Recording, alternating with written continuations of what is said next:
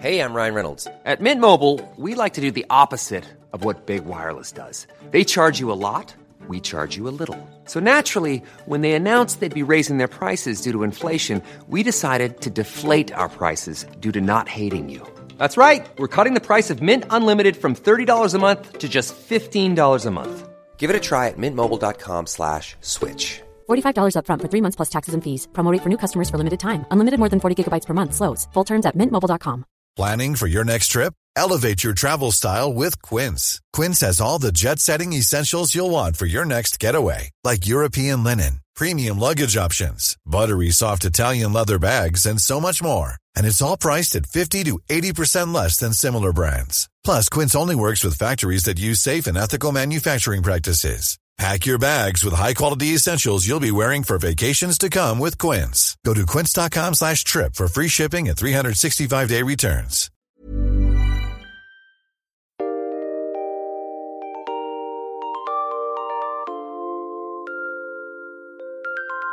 Welcome to History Dweebs. I'm Nina Instead. You may know me from my podcast Already Gone.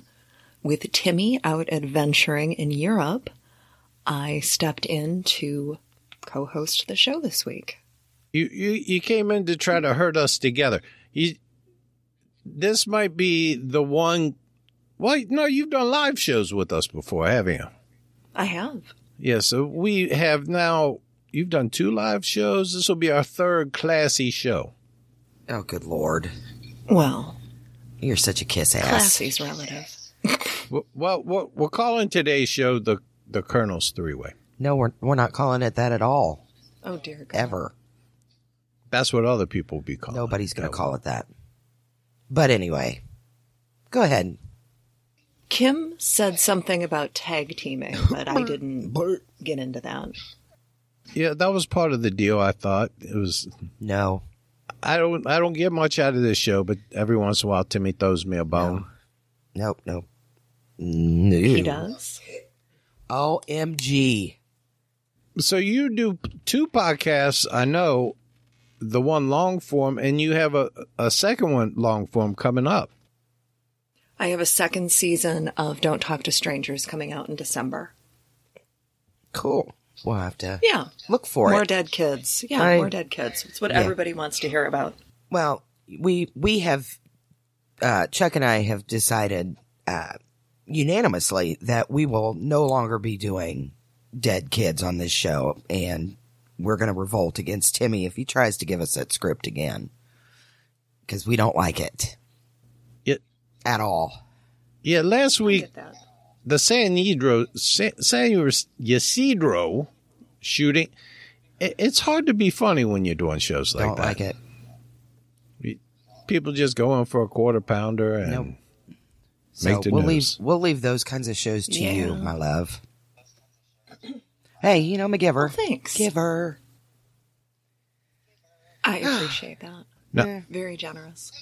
I would like to let people know that this is a true crime / comedy podcast, and as such, occasionally we touch on dark themes, and having the devil on the show, there's a lot of foul language. So if that offends you, if it offends somebody, what would you advise them to do, Miss Nina? They can fuck right off. Yes, they can. See, that just made the show. That just made the show. That made it for me. Of course it did. All right. What are we doing today? Well, we are talking about old Hollywood, which, honestly, you may not know this, and I don't think Timmy knew this when he selected this topic. I love old Hollywood stuff. Oh, cool. Like, if I didn't do a true crime podcast, I would tell stories of old Hollywood, because I just think it's super cool. Cool. I heard Milton Berle had a giant... Oh, my God. ...monster thing there. Milty. Yeah. Yeah, there was a quote about him when he said, well, yeah, come on, show us. And he said, I'm just going to pull out enough to win. Gross. Why would you ever want to look at Milton Berle's wiener? Ever. Well, as long as you look from the neck down, I suppose. Oh, my God. But I guess if you look like that, you got to offer something. That's fair. Oh. Who's next? God doesn't Knotts? give with both hands, devil. You know, I bet Barney Fife was hung like a mule. Oh, my God. Ugh. So I have slept in his bed, in Barney Fife's bed. Have you now? Was there an imprint? I Was there an have. imprint? Big old wiener imprint on the bed? There was no peen print. No. Nice. No, but a family friend, her dad grew up with him. Like, they grew up together in West Virginia, and when I stayed at their house, I slept in the room that he always slept in. So, yeah, Barney Fife's Nice. Weird, but nice. bed. Yeah. Yeah. Weird. All right, so who are we talking about? Don Knotts, that was his Yes. Well, today we are talking about Jean Harlow. She was the first blonde bombshell. I love Jean Harlow. She's not, no, that's not. Who am I thinking of that was Mommy Dearest? Joan There Crawford. we go. Okay, thank you. It wasn't clicking for me at all. It's early. You would love Mommy Dearest. I can see that. She's the reason I don't buy wire hangers. That reminded me of my No, childhood it too much. does not. Same. All right. So let's talk about Jean Harlow. So Jean Harlow was one of Hollywood's biggest stars, but her life off the set was anything but glamorous. She was pressured to succeed by her overzealous stage mom, and Jean continued to maintain an unrelenting production schedule despite her failing health. I feel like I would be a stage mom if my kids had talent or anything like that. I don't think her mom cared if she had talent, and we're gonna get to that. Her mom was a piece of work. I would totally be a You know, I heard Marilyn Monroe. I heard Marilyn Monroe had poor hygiene. Okay. No, they said Marilyn Monroe sometimes would go 4, 5, 6 days without a bath. I don't know. That's Ew. America's one of the only places I think that everybody showers every day, like it's a thing. We're weird Is about it? that kind of stuff. Yeah, but that's what I heard. I don't know that that's true. now. See, I don't wash my hair every day. Well, you don't have that much to wash. I shower every day, but I don't. Nice. Well, I don't wash my saying. hair every day because I try to keep some body in it. You know, And there's 3 little strands that you comb wash it over? every day. It dries it out. It's bad for your scalp. You need to use baby shampoo. Like, gives you some Johnson's. I do and use baby Johnson's. shampoo. I get you the one that needs some Johnson & Johnson. Maybe if you got some Johnson, you'd be in a little bit better mood. Wouldn't be all cranky here on a Sunday morning. That's not even true. I would totally be in a cranky mood. All of the time. So, there you go. And don't be mad at me just because your hair's running away from your face. What? My hair's just fine. Mm-hmm. I got a cut yesterday. The lady was running her fingers through it saying how thick and luxurious it was. No, she wasn't.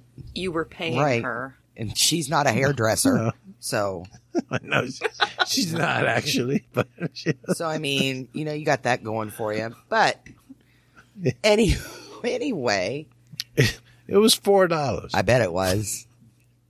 I bet it was. You paid $4 for a haircut. Don't even want to know what he got for $4. God. Even if it was a haircut, Jesus Christ, for $4, that just shows how much hair I you would cut have. his hair for $4. Just shows how much hair he Well, has. this reminds me of just not to get off the subject here, but Sure. I had to go to court in Butler County one time, and I was approached in the parking lot by a young lady who was offering some services for $10. Hey, in Butler County, that's cheap. Well, and It was a long time ago. yeah, well, no. And then I Just said, for I'm not really interested. And then she dropped herself down to $5. And I said, no, I'm kind of running behind. I got a little things to do. I was trying to be polite, And then she dropped herself down to $3. Okay, now $3. Think that through. Now, if this woman would have come up to me and said, "Sir, for $50, I will change your life. I will give you an experience you have never dreamed of in your whole life." You know, of course, in the front seat of your car, because, yeah. But whatever. What? Had she said that, that may have intrigued me and piqued my interest a little bit. I'm not saying I would have given somebody $50, no. She's a daytime hooker. I don't know what you're expecting. Daytime hookers. In the parking lot of a courthouse. Daytime hookers are not great. I'm just saying when you talk yourself down to $3, you start to think, no. What? No. Was it? I don't want. Was she having a Black Friday sale?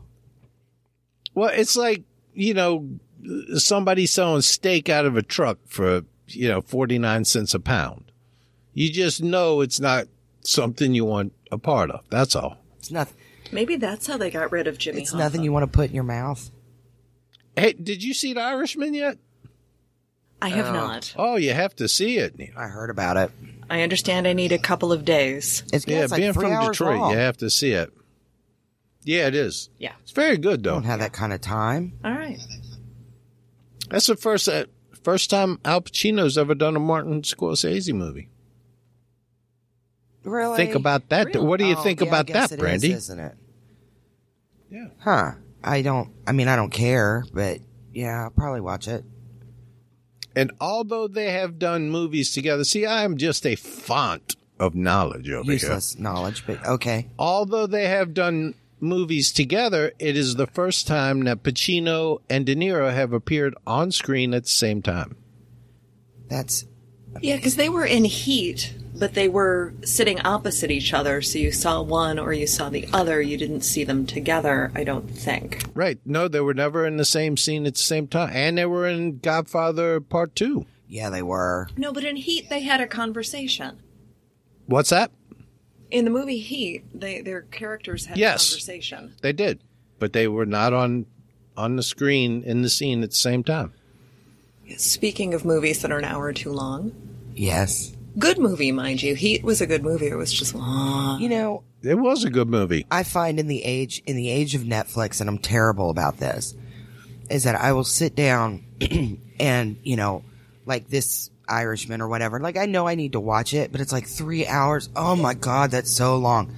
But I will sit down and watch like 4 or 5 hour-long episodes of a docuseries with no problems.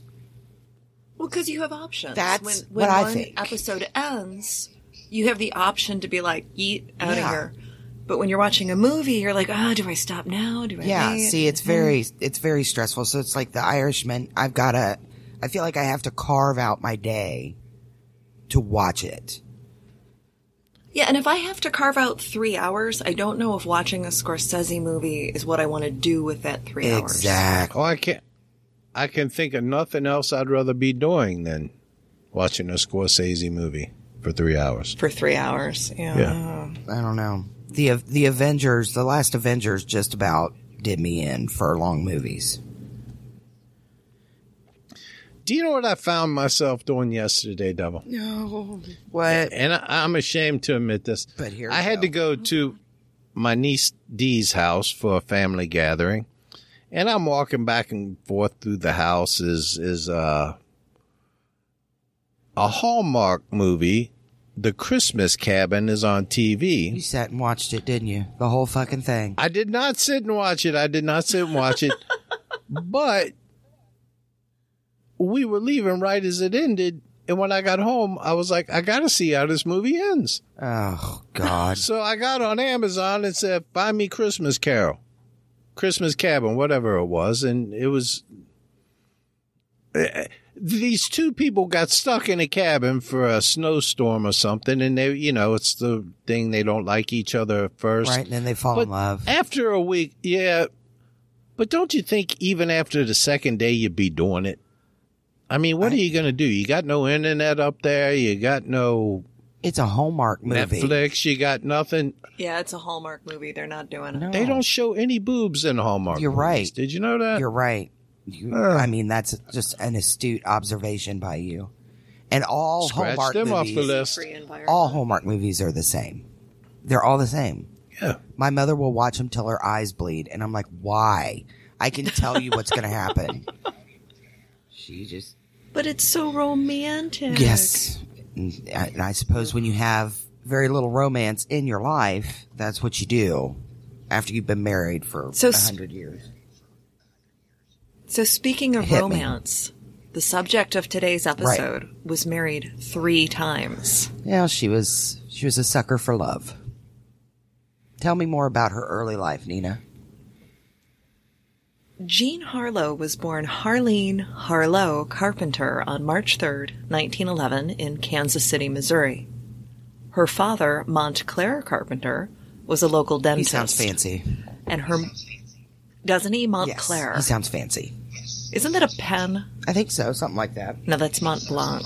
Yeah. Anyway, Jean's mother was Jean Poe Harlow. And honestly, between Montclair and Jean Poe Harlow, I can't with the names. Well, Harleen Harlow. What? Harleen Harlow. Yeah.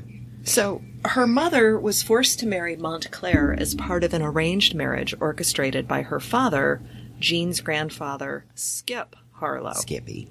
See, now, Skip Harlow, they were skiers, the Harlow family was. Were they? And, yeah, now Jean had a sister, Eileen, that they didn't talk much about, and she mangled up a leg real bad in a skiing accident. Of course she did. And then they had Uncle Skip. Yeah. Who mangled up himself in a ski accident real bad. I see. So, That's a little bit of Harlow trivia that is not I'm true just at all. adding in here. But go ahead. So Jean Poe Harlow was only 14 at the time of the marriage, which... Right. And she came to resent her new husband, which is just shocking, frankly, that a 14-year-old forced to marry a dentist resents him. Well, she should resent her dad. But she loved their daughter. Yeah, but that's different. That's different. Yeah. But don't you feel like even if she got married at 21 or 30 or 40, at some point she was going to come to resent her husband? Yes. I mean, that's that's totally fair. It's kind of natural course of things. Yes. That's a natural arc of a marriage. Resentment and then just acceptance and Yeah, resignation. Resignation. Resignation, yeah. That's nice. Put that in your book. It's in there. I'm sure. It's in the last chapter. I'm sure. All right. It's in the hallway sex chapter, Devil. Perfect. Well, there's phases. I try to tell people there's phases. You first get married and you're having sex all over, right? Just all over the house. You have it all over. Okay. And then after you've been married a few years, it kind of, it's always in the bedroom. And then after you've been married longer than that, it just moves to the hallway where you just say, fuck you to each other as you pass each other in the hallway. See, that's hallway sex, Devil. I see. That's the whole arc of a sex life in a long-term marriage. I see. It's in the book. I will make sure that I look for it. Weirdo. God. What's the craziest place you ever did it in your house, Devil? In my house? In your house. I don't know. I mean, the house only has so many rooms. So Have you hit them all? yeah. You got one you got to check off the list? Yeah, the Closets. the bathroom. I'm not good with that. Yeah, see, I have that in the book, too. And this is some advice for you, Ms. Nina. Yes. You hear a lot about shower sex. Nina's laugh. Stay away from it. Stay away. Avoid it at all costs, Nina. Look, the bathroom is for gross stuff. So I don't think that, doing it in there is sexy. Well, no, I'm talking about the shower. You get in there and the water's all nice and it's like blah, blah, blah. Next thing you know, somebody's got a bleeding head injury. And it happens far too often. Or they throw out their back. Or you rip a towel bar off the wall. It's slip. just no good comes from it. Yeah. It doesn't. All right.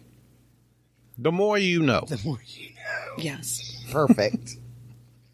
Perfect.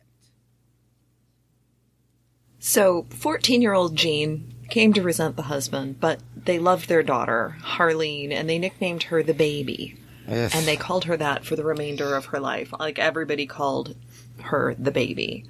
And when Harleen was very young, her mother started entering her in pretty baby contests. And she had her in acting classes by the time she was 5. Yeah, see, I think I could do that whole toddlers and tiaras thing. That would be me as a stage mom. I would be friggin' crazy. But go ahead. I know. So, while Harleen was a lovely little girl, she was often sick. And when she was 5 years old, not long after she started acting classes, she came down with meningitis, which nearly killed her. She was never a particularly healthy person. And bringing up the meningitis, let's just take a moment to reflect. It is Thanksgiving weekend. With some gratitude. Is someone's cat throwing up? No, that's my that? child. Chuck, you're going to have to take that out. Yeah, I usually edit out the Doc Holliday sounds when he gets sick there. He's had all his medicine. Love his heart. He's just kind of, I know. No, not a cat throwing up. Just my baby. Okay. You never know. In my house, it could be a cat throwing up, so it's 50-50. All right, but this is important. I want to take a moment to reflect. It is Thanksgiving weekend, and I am so fucking thankful for antibiotics. Which were not a thing until the late 40s. So is Timmy. Oh, I bet Timmy is. Jesus, the clap ain't going to cure itself. Exactly. Slam that thing in a window. Were you ill over Thanksgiving? No. She had meningitis, and now they can give you antibiotics or other medications that will help resolve it. But people would die. People still die from it, but it'll make more sense in a minute when we get to her next illness. So Harleen's mother was very protective. She coddled her. And she created this really weird dynamic in their relationship where Harleen felt that she owed everything to her mother. Ugh. And like very, codependent and gross. Mama Jean would later say, quote, "She was always all mine." And the two of them remained close even as Harleen grew into adulthood. I feel like this is kind of a Norman Bates kind of relationship. So what you're saying to me is feeling like you owe everything to your mother is not a healthy thing. Not when... Yeah, I mean, I think there's healthy and then there's gross. Creepy. Yeah. Yeah, this was not a healthy... I have such a great relationship with my mom where, I owe everything to her. This is dependency. Yeah. Oh, okay. See, because I come from an Irish family. And, I mean, our moms are all saints. Well, she is now because she's dead. Yeah. Well, and she is hopefully going to be. She always does. She always reminds me. My mama, God rest her soul, has moved moved on to be with whoever. Right. From the stories you've told me, she's moved on to be with Mussolini, Stalin. Those people. Yeah, she's probably having a good old time with them, but I don't know where she moved on to.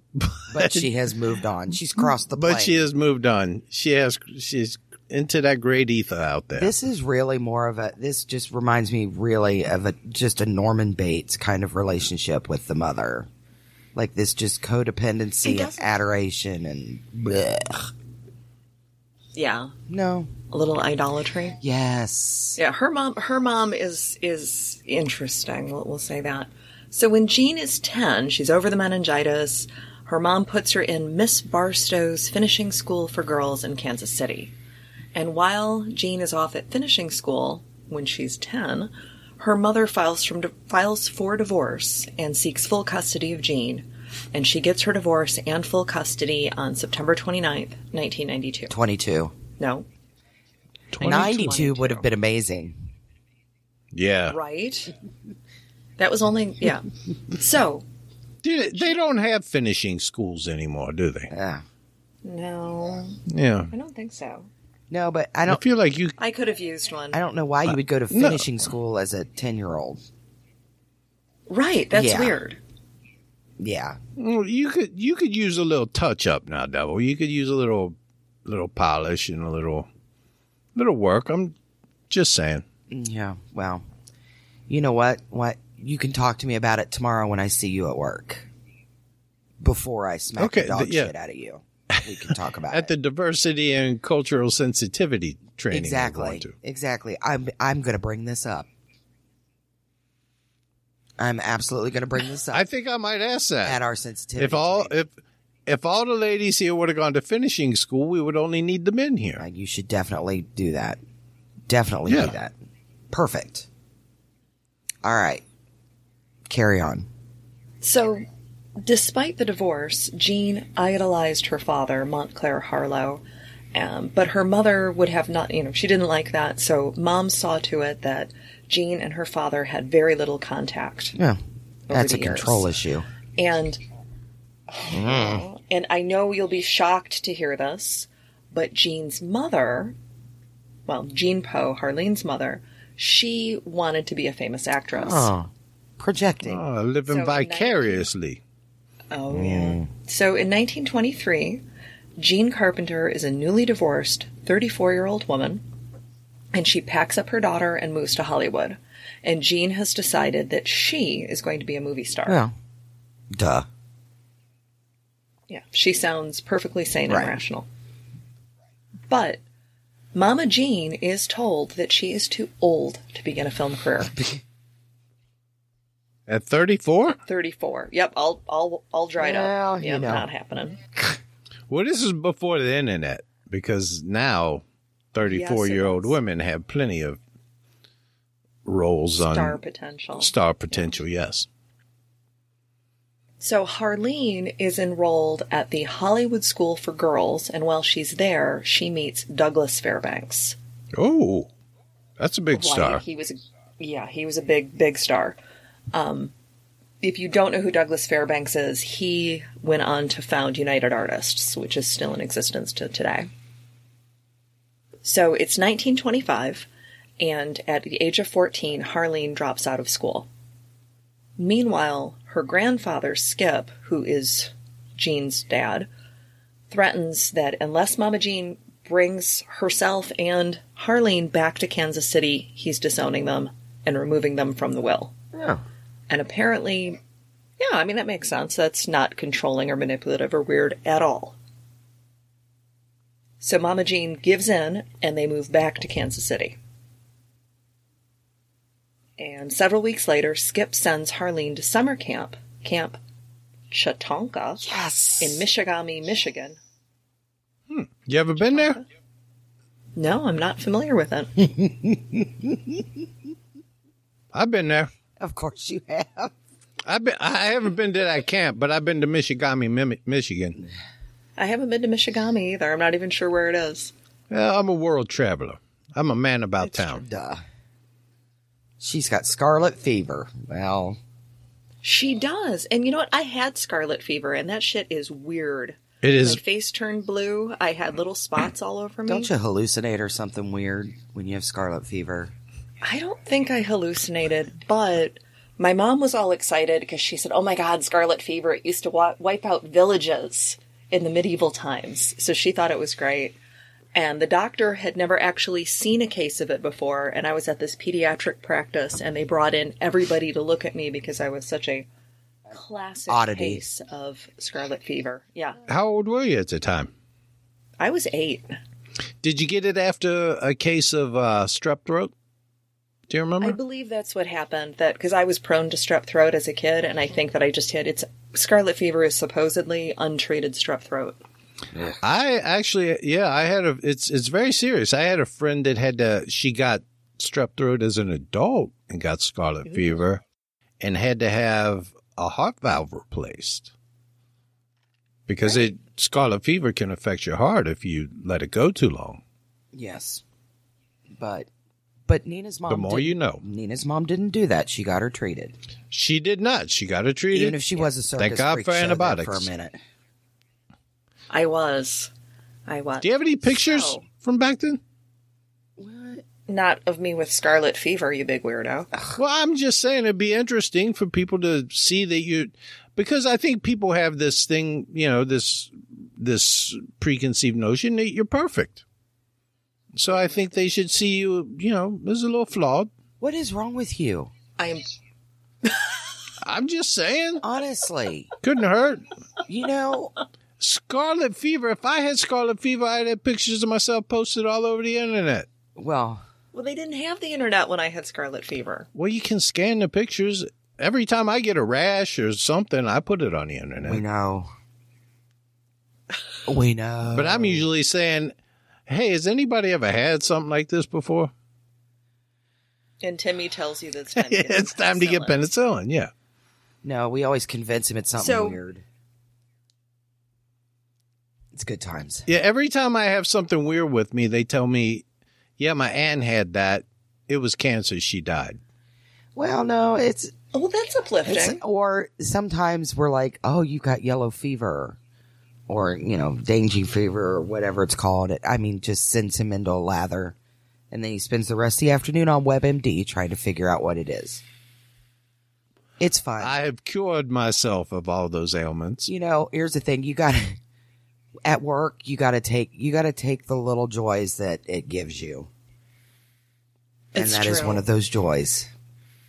Timmy's easier, though. Timmy is easier. Timmy's easier. All right, I'm sorry. Go ahead. So she's at summer camp at Camp Titicaca or whatever. Right. In Michigan. And her mother goes to Michigan to take care of her daughter and rows across the lake. Gets in a boat and rows across the lake to the camp. But she is turned away. Can you just see her like rowing for everything she's got? Trying to get over there. And she's got one of those poofy dresses on. Oh, God, yeah. Mm-hmm. She's just not having it. And gloves and a hat. Yeah, pearls, everything else. And just trying not to break a sweat as she does the rowing. That was an amazing visual for me. Thanks. Go ahead. So Harleen did recover from the illness. And when she is 17, her mother sends her to the Ferry Hall School in Lake Forest, Illinois. And Gene Carpenter picked this school because it was close to Gene's boyfriend, Marino Bello, who'll become a really shitty stepfather to Harleen eventually, because Gene and Marino will eventually marry. But Gene wanted to see Marino, so she enrolled Harleen at this school. And while Harleen is in school, she's a freshman, she's paired with a big sister from the senior class who introduces her to 19-year-old Charles Chuck Fremont McGrew. All right. Chuck McGrew. That's a pretty cool name. McGrew. Chuck McGrew. Sounds like a rodeo clown more than a rodeo cowboy. Sounds like a crime Chuck dog. McGrew. Sounds like a crime dog. Take a bite out of Chuck McGrew. It was McGruff. I know. So in 1926, Harleen and Chuck, who happened to be the heir to a large fortune, they're dating very seriously, and they get married in 1927. And that same year, Gene Carpenter, Harleen's mother, marries Marino Bello. But Harleen, who is still resentful of her mother leaving her dad many years ago, does not go to Mom's wedding. Oh, some family strife there, yeah. In 1928, the young newlyweds left Chicago and moved to Beverly Hills. And Chuck McGrew turned 21 2 months after the marriage.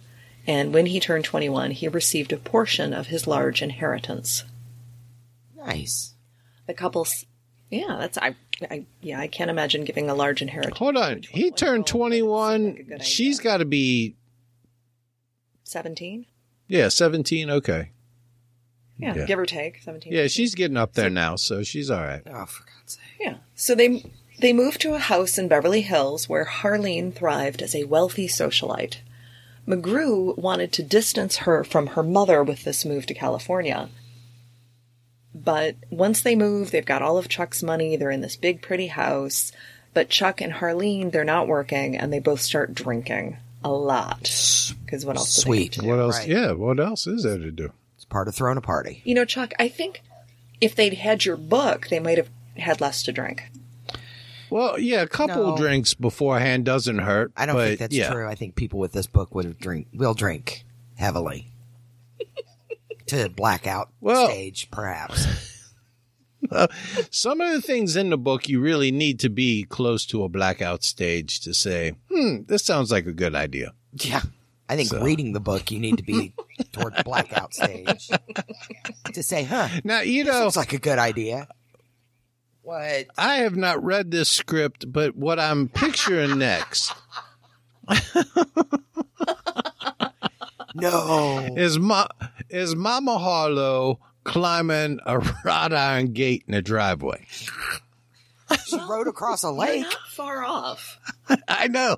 They thought they could escape her. This is a woman who will jump in a canoe That's right. and come across a lake after you.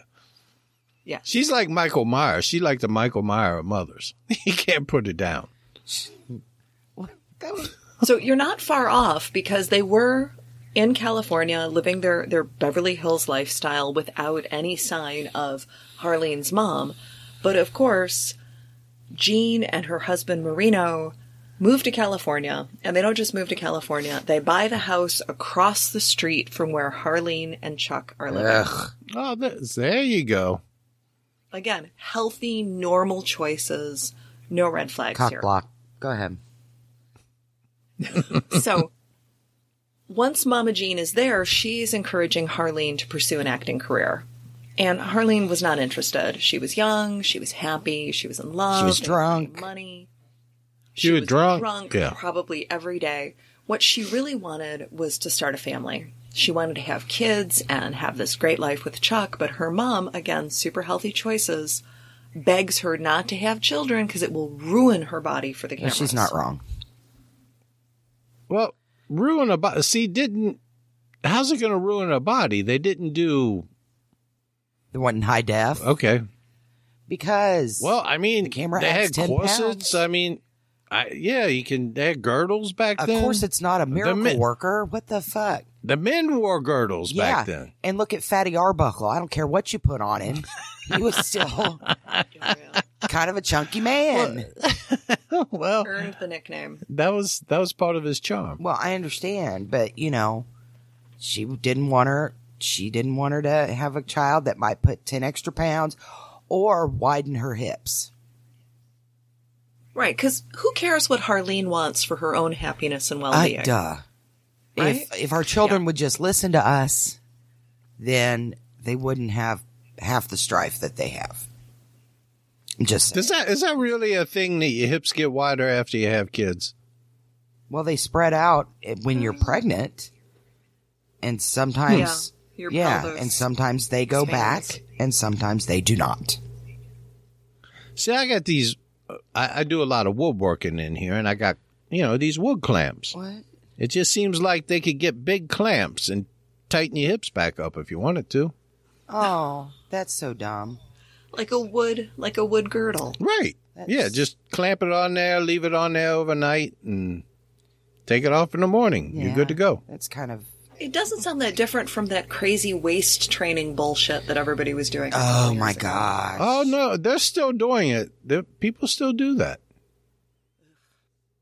Why would you do that? I don't know why. It's like the old Chinese tradition of binding your feet.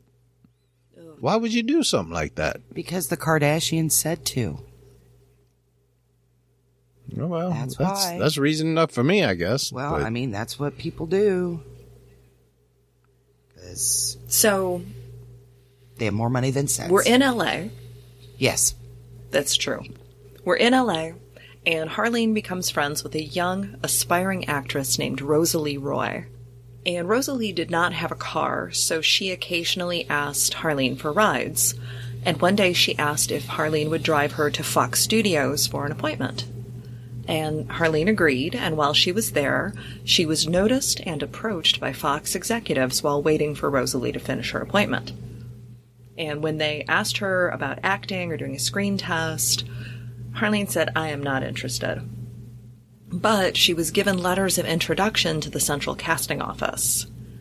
And Harlene, again, sounds like a totally healthy, normal relationship, bets Rosalie bets Harleen that she does not have the nerve to go in and audition. And Harleen, again, healthy choices, good boundaries. She doesn't want to lose the bet.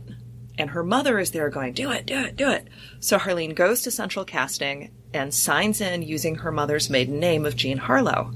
And little does Harleen know that for the rest of her life, she will be known to the world by her mother's maiden name. See, and this isn't like being a little brother and having a big brother who says, oh, if you won't do this, you're a big chicken.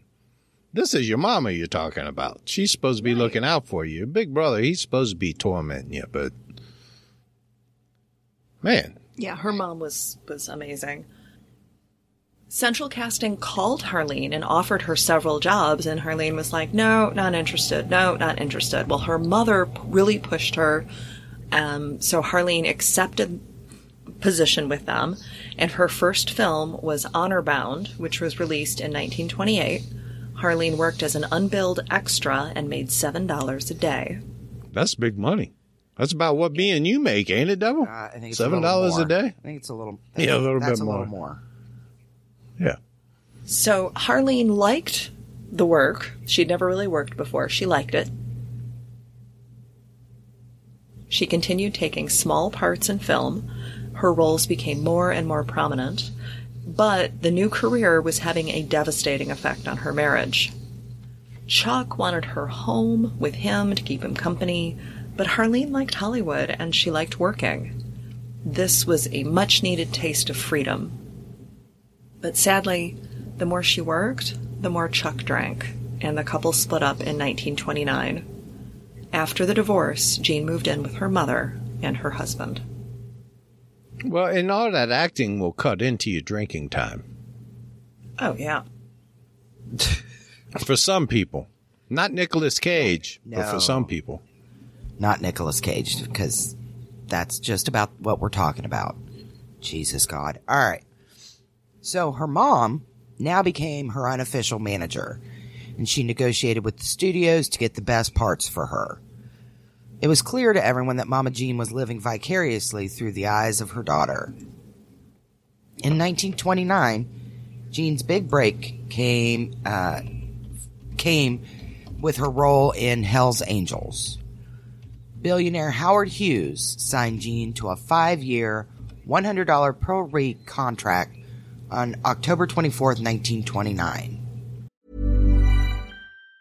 If you thought the only way to get a more defined jawline with natural-looking results was through surgery, think again. Juvederm Volux XC is a non-surgical injectable gel filler that improves moderate to severe loss of jawline definition and can help you achieve natural-looking results with little downtime. Even better, this improved definition lasts up to 1 year with optimal treatment. No maintenance required. Improve jawline definition for a smooth, sculpted look with Juvederm Volux XC. For important safety information and to find a licensed specialist, visit Juvederm.com. That's JUVEDERM.com. Not for people with severe allergic reactions, allergies to lidocaine, or the proteins used in Juvederm. Common side effects include injection site redness, swelling, pain, tenderness, firmness, lumps, bumps, bruising, discoloration, or itching. There's a risk of unintentional injection into a blood vessel, which can cause vision abnormalities, blindness, stroke, temporary scabs, or scarring. Talk to a licensed specialist to find out if it's right for you.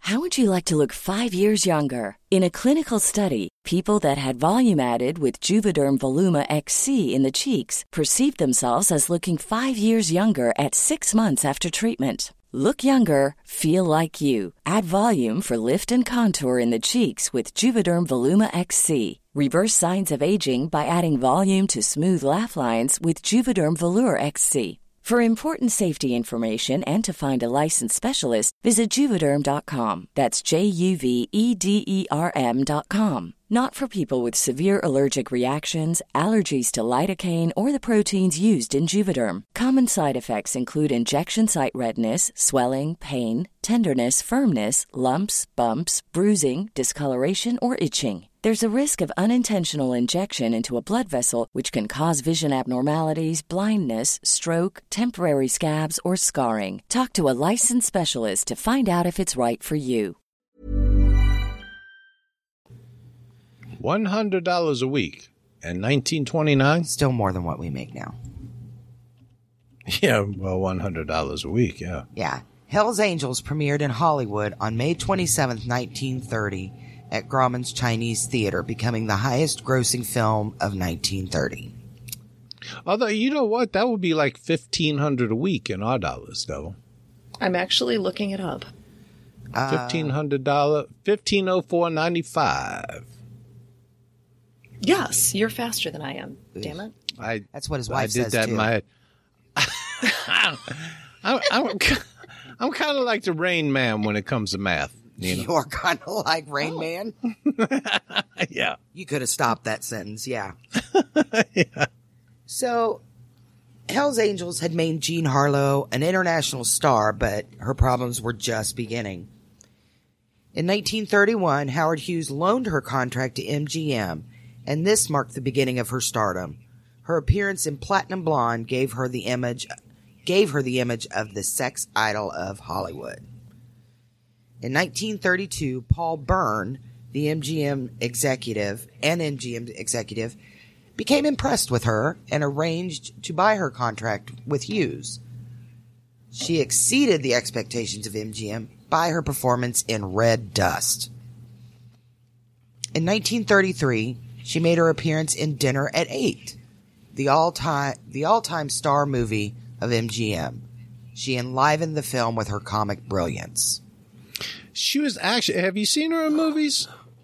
No. Yeah. She was actually a pretty good actress.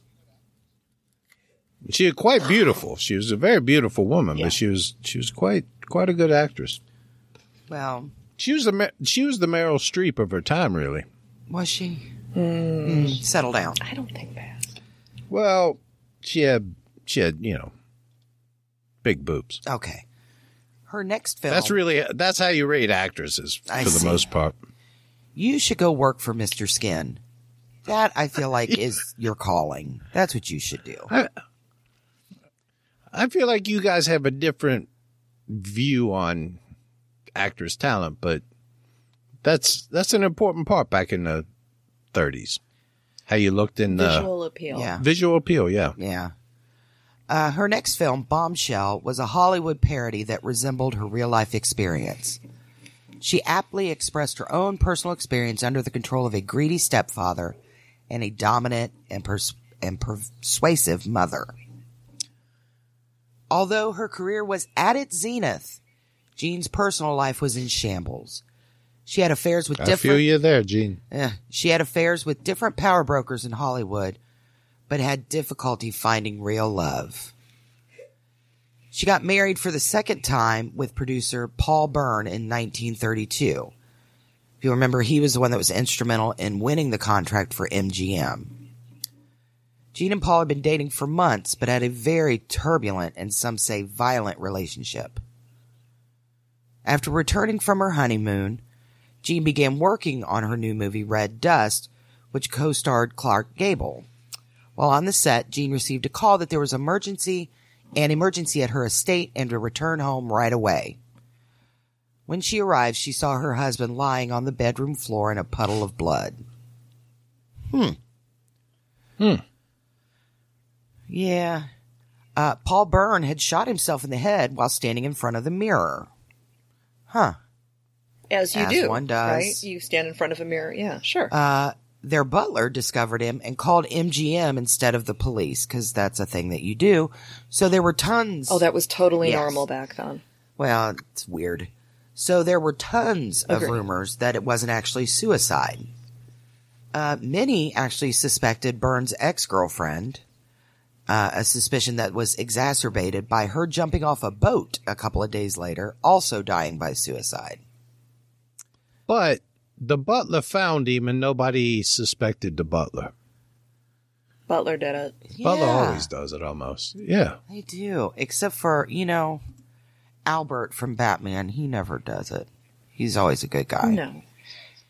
Well, and Jean was only married to Paul Byrne for they got married in July and he was dead by I was gonna September. say, they were weren't not married very long. Yeah. No, just a hot minute. So, yeah, but long enough to get that money. After Paul Byrne's death, Jean began an indiscreet affair with boxer Max Baer, who, though separated from his wife Dorothy Dunbar, was threatened with divorce proceedings, naming Jean as a co-respondent for alienation of affection. Can you really blame somebody else for alienation of affection? Because that usually happens before the affair. Yeah. But Yeah, that was a popular one, though, back then. Yeah. They would use alienation of affection. Yeah, that was back before the no-fault divorces. Right. Do any states have fault divorces anymore? yeah. Do they? I'm sure they do. All right, let's see.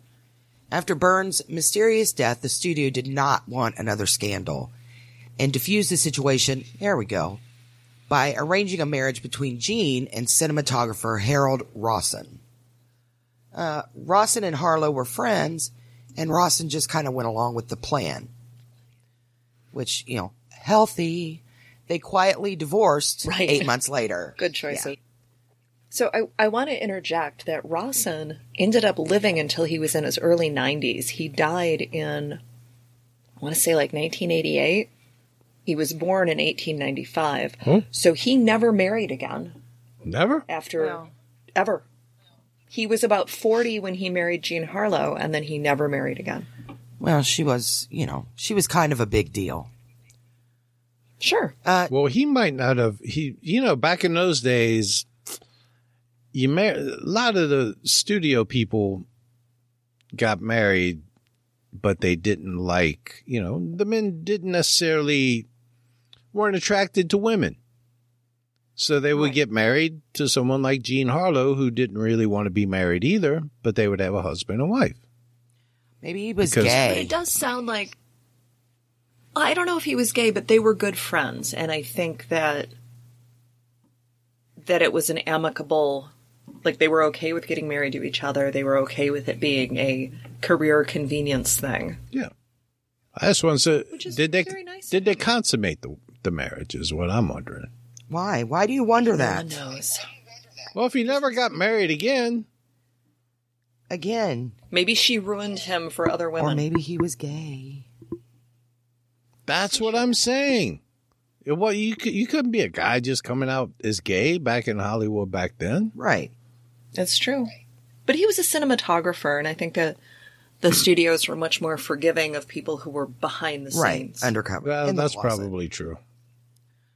Well, so Jean threw herself into her work and maintained a hectic schedule of acting and making public appearances all over the country. She was America's new pinup girl known as the Blonde Bombshell. She always appeared to the outside world as happy and successful, but in her private moments she feared she would give in to despair. She was a drinker, and on several occasions was seen drunk in public. Oh, the scandal. Yeah. She was often sick, both physically and emotionally. Jean, Drunk in public. Drunk in You'd never public. be able to be a movie star, but back then, would you, devil? No. Of course, No. people seeing you sober in public would cause a scandal. Well, That would be the key, you showing up sober, because then people would know something was different. Yeah, but if you were drunk all the time like you normally are, they would just think that's your normal personality. but what I love is that the people that listen to this podcast understand that I work with you and Tim. And so, And this is why she yes, and so my excessive alcoholism is just a coping mechanism for working with you two dipshits. Not just episode is full of healthy choices. I am a teetotaler, devil. I know. I do not let the devil juice cross my lips. You know Now, what? you like... The things that cross your lips are another podcast. Now, Nina, two things. You were blonde at one time, weren't you? Maybe? Yeah. Yeah. Was you? Did Blondish. people call you the blondish bombshell? No.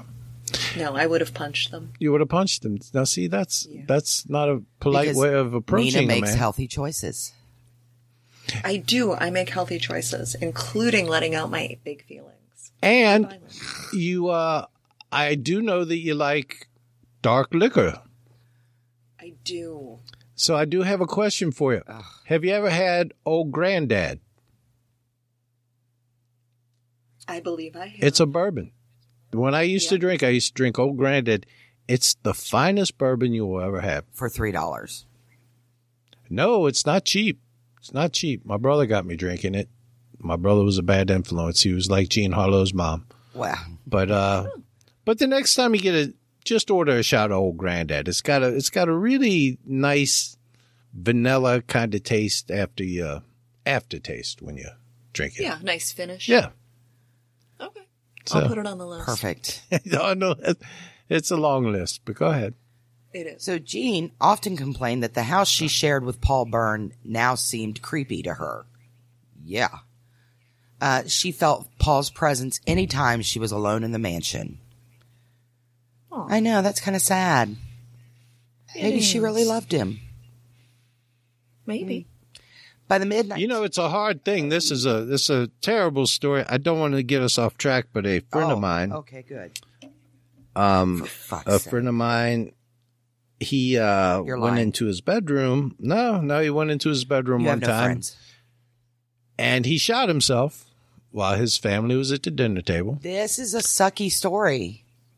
Well, no, I'm just saying his wife, could never enter that house again. The police came, the paramedics came. She never entered that house again. Never.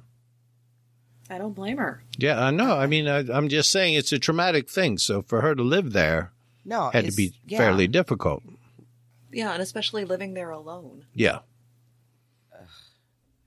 All right, perfect.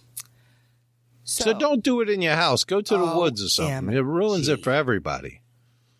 By the mid-1930s, Jean Harlow was one of the biggest stars in the United States, and it was hoped MGM's next Greta Garbo. Still young, her star continued to rise while the popularity of other female stars at MGM, such as Garbo and Joan Crawford, waned. Harlow's movies continued to make huge profits at the box office, even during the middle of the Great Depression. After her third marriage ended in 1934, Jean Harlow met William Powell, another MGM star, and quickly fell in love. The couple was reportedly engaged for 2 years, but differences ranging from past marriages to Powell's uncertainty of the future kept them from publicly formalizing their relationship. MGM also liked the box office of the attainable, single Jean Harlow. Jean, though, was desperate to start a family. What do you think about that, Chuck? Well, I think, this is a third marriage. I think it probably takes you 3, maybe 4, 5 sometimes to get it right. Yeah, think about this. Think about this, Nina. Yes. Marriage is a contract between a man and wife or another man or whoever, right? Between two people. It's the only contract that never expires. It's true. Yeah, don't you think that there should be like a 5-year renewal, like your driver's license? There should be a 5-year renewal on a marriage. Yeah, but doesn't it expire when one of you dies?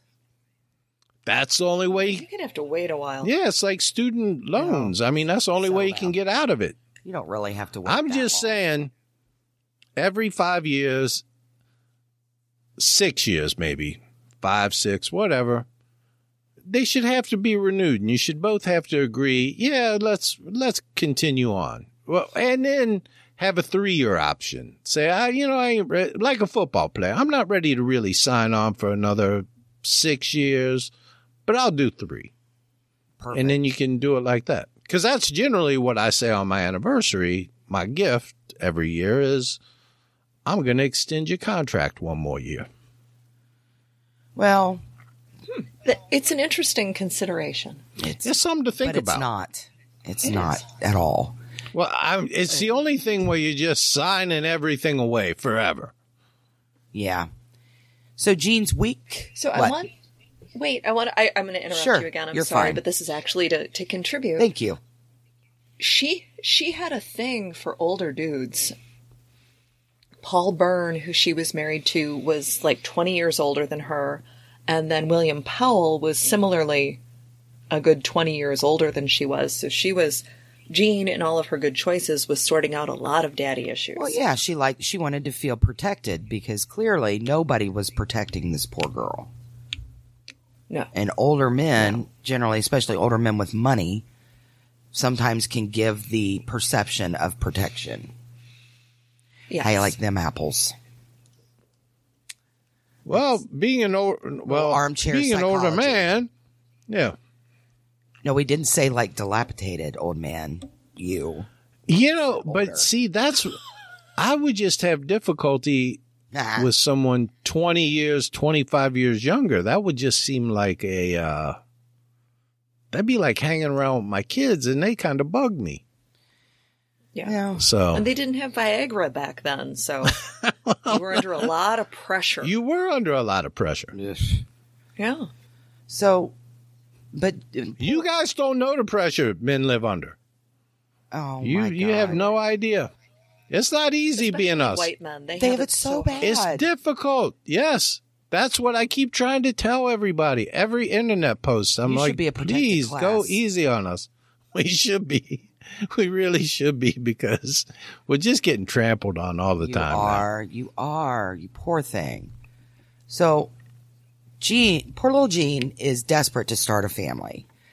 But her weak constitution and hectic schedule wreaked havoc with her health. And she seemed to always have the flu. And when she bitched about her fever and her body aches and all this, when she bitched about it, it was ignored by her mother and those close to her. The studio actually saw to it that Jean had a relentless schedule to maintain. And her mom, being the ever-loving beacon of hope that she was, told Jean that if she didn't live up to her contractual obligations with MGM, that they would replace her. So Jean maintained her schedule despite being so ill sometimes she could barely stand. And when she was feeling overwhelmed, the studio physician would give her a vitamin C booster and eventually amphetamines. That seems like a natural progression. Right. She is being so well cared for and so nurtured by everyone around I know. her. I don't know why she'd want older men. In January of 1937, Jean Harlow and Robert Taylor traveled to Washington, D.C. to take part in fundraising activities associated with President Franklin Roosevelt's birthday for the organization later known as the March of Dimes. Her mother, thank the baby Jesus, was on vacation with her husband in Florida. And Jean paid for that Oh, vacation. please. Of course she did. Yeah.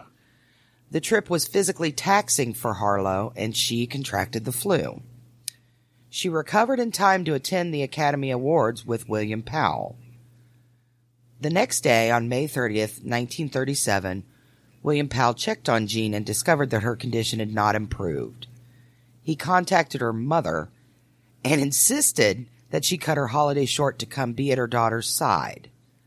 Powell, evidently being the only one who's got any fucking sense, also summoned a doctor. On June 2nd, 1937, it was announced that Harlow was again suffering from influenza. Dr. Ernest Fishbaugh, who'd been called to Harlow's home to treat her, diagnosed her with an inflamed gallbladder, which does hurt like a son of a bitch. Well, I bet. I can tell you from personal experience, I have had kidney stones, which has been scientifically proven to be 3.75 times more painful than childbirth. Oh. And the gallbladder was even worse than the kidney stone. I've had, wait a minute. I've had all of those things, including giving a birth to a child, and I can tell you to shut the fuck up. No, my gallbladder, when I had my gallbladder attack, it's the only time that I have been in so much pain that it caused me to actually vomit. No, And you're a baby. I've seen some stuff. I've been through some injuries before. You're And a baby. I am not a baby. One time I will tell you this No, story. don't Nina. tell me the story. Let me tell you something. Imagine if I took my fist and stuck it up your urethra. Up your urethra, and grabbed a hold of some of your insides, and then just started to pull them out your wiener. Imagine this. Is it bad? Is it bad that you're giving me a tingly feeling here, Devil? It's pretty gross. And now, if you can imagine We've got that, more good choices this episode. Do I got to pay extra for that? no, you're nasty. But imagine that, and you still cannot come close to what it feels like.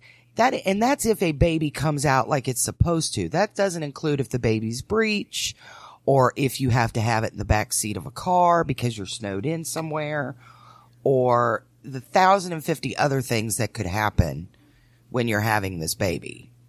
So, Look, shut up. But you can, I'm however, just telling you. please tell me about Jean Harlow's death before I have to tell everybody about yours. Before I do, No, I will damn it. tell you. Once, Nina, I was playing in a softball tournament, and it was 5 games, and we were out of town. And in the first inning of the first game, I had an outfielder collide with me and break 3 of my ribs. Oh, God. It was a 5-game tournament, Nina. I went to the hospital after the 5th game. So It's very manly of you, Chuck. I am not one who cannot handle pain. But when I had my gallbladder, when I had the attack, I just thought, if there's a merciful God, he will take me now. But I made it through that too. So. It's very inspiring. Well, it's in the book.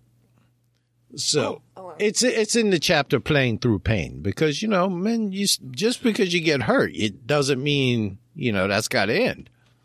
So Right. You got to keep going. you got to keep going. Carry on. You can't just be saying, "Oh, pull hamstrings." I mean, if you don't, there's a quote directly from the book. If you don't occasionally have to get stitches, you're just not doing it right. So. Stitches, a cast, Stitches. whatever. I guess, yeah, whatever. Perfect. So anyway, getting back to Jean here. Now, she felt better on June 3rd because, as gallbladder attacks are wont to do, they do pass. And coworkers expected her back on the set by Monday. Now, press reports were contradictory, with headlines reading Jean Harlow seriously ill and Harlow recovering from serious illness. Now, Clark Gable, who had They were friends. Don't who talk visited about him. Harlow, yeah, but you know what? What if you tell me it's halitosis? I will kill you. He had dentures, and it was supposed to be Oh, he my didn't God. clean them good. Okay. Yeah, it was supposed to be very bad. All right. Yeah, I don't want him to talk smack about Let's Gable just- either. I'm just saying. Long. Keep it moving. Yeah. He later remarked that she was severely bloated and that he smelled urine on her breath when he kissed her. Now, these are both signs of kidney failure. So if you ever kiss somebody and you get a whiff of urine, get them to the doctor. Well, yes. Now, Jean Harlow, quick kissing now, quit kissing them, yeah. Now she just had days to live. Well, this is not going to be a happy ending. Really? No. Dr. Leland Chapman, a colleague of Fishbaugh, was called to give a second opinion on Harlow's condition. He recognized that she was not suffering from an inflamed gallbladder at all, but was in the final stages of kidney failure. Much like my dear old Grandpa Flanagan. They thought he had the flu and said, keep giving him more fluids and more fluids, and he was in kidney failure. And he died. Dialysis was not a thing. Yeah. No, 38 years old when the man died. 38 years old. On June 6, 1937, Jean said that she could not see Powell clearly and could not tell how many fingers he was holding up. Now, that evening, she was taken to Good Samaritan Hospital in Los Angeles, where she slipped into a coma. And the next day, June 7, 1937, at 11:37 a.m., Jean Harlow died in the hospital, and she was only 26 years old. Now, if the doctor's press releases the cause of death given was a cerebral edema, now that's a complication of kidney failure. It's believed that the scarlet fever she had suffered as a child may have caused chronic hypertension, eventually leading to kidney failure. You would have thought they would have picked that up with all the doctors they checked on. Yeah, but they didn't know what the fuck they were doing in the 30s. Yeah, That's true. And it's not like they file shared or said, hey, this is what we've looked at before. Everybody just kind of was running on their own stuff. Yeah, but I mean, back then, even then, they had the blood pressure monitors. They look and it's like, oh, it's 210 over 110. Maybe we ought to do. But I don't know if they have blood pressure medicine. But if a doctor's being paid by the studio and being told she needs to be back on set, she's fine. Yeah. It's just a flesh wound. Yeah. So, poor girl. Now, for years following her death, rumors circulate that Jean's mother had refused to call a doctor because she was a Christian Scientist, or that Harlow had declined hospital treatment or surgery. None of these are true. Well, then why'd Timmy put him in there? Well, no, it is a big, it was a big rumor that her mom declined all medical help for Jean when she was desperately ill because she was trying to minimize her illness, or she was a Christ Scientist, or something along those lines. So it's one of those things that if you've heard about Jean Harlow, you may have heard these rumors. Well, but the thing is, I guess, is that she's an older, she's 26. I mean, I don't know how her mother can refuse to do anything. You know what I mean? Well, if you're in a coma. Well, I mean, if you're in a coma. She was so desperately ill. Yeah. I mean, you got to have somebody around besides her mother. And wasn't her mother in Florida? Yeah, she got. I don't know if they called her home, but I don't know if she got back in time. Okay, just wondering. There's a big gap in that information there. Now the Florida trip was in January. Oh, okay. Now, her grayish complexion, recurring illnesses, and severe sunburn are all signs of kidney disease. She had care, they just did not diagnose her quickly enough. And even if they had, chances are she would still have died, as treatment options were pretty limited at the time. I think they had leeches and stuff back then. Leeches and cocaine and opium. That's pretty much your choices back then. Amphetamines, yeah. Yeah, amphetamines, I can't think they're good for your renal system. No, probably not. I'm sorry, Devil. Renal being associated with your kidneys. I'm sorry, I didn't mean to use a medical term that you might not know. This is what we're going to do. Jean Harlow was buried at Forest Lawn Memorial Park in Glendale in a great mausoleum in a private room of multicolored marble, which William Powell bought for $25,000. The inscription on the tomb reads simply, "Our baby." She couldn't even escape that in death.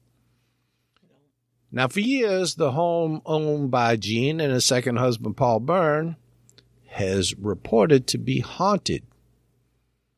An image of a woman and man playing cards has been reported in the kitchen. A woman in a glamorous nightgown has been seen walking up the long staircase to the second floor.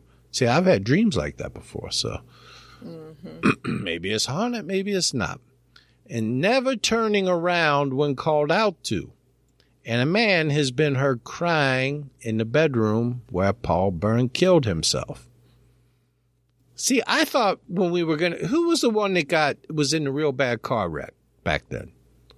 Thelma Todd? No. She. No, it's Mariska Hargitay's mom.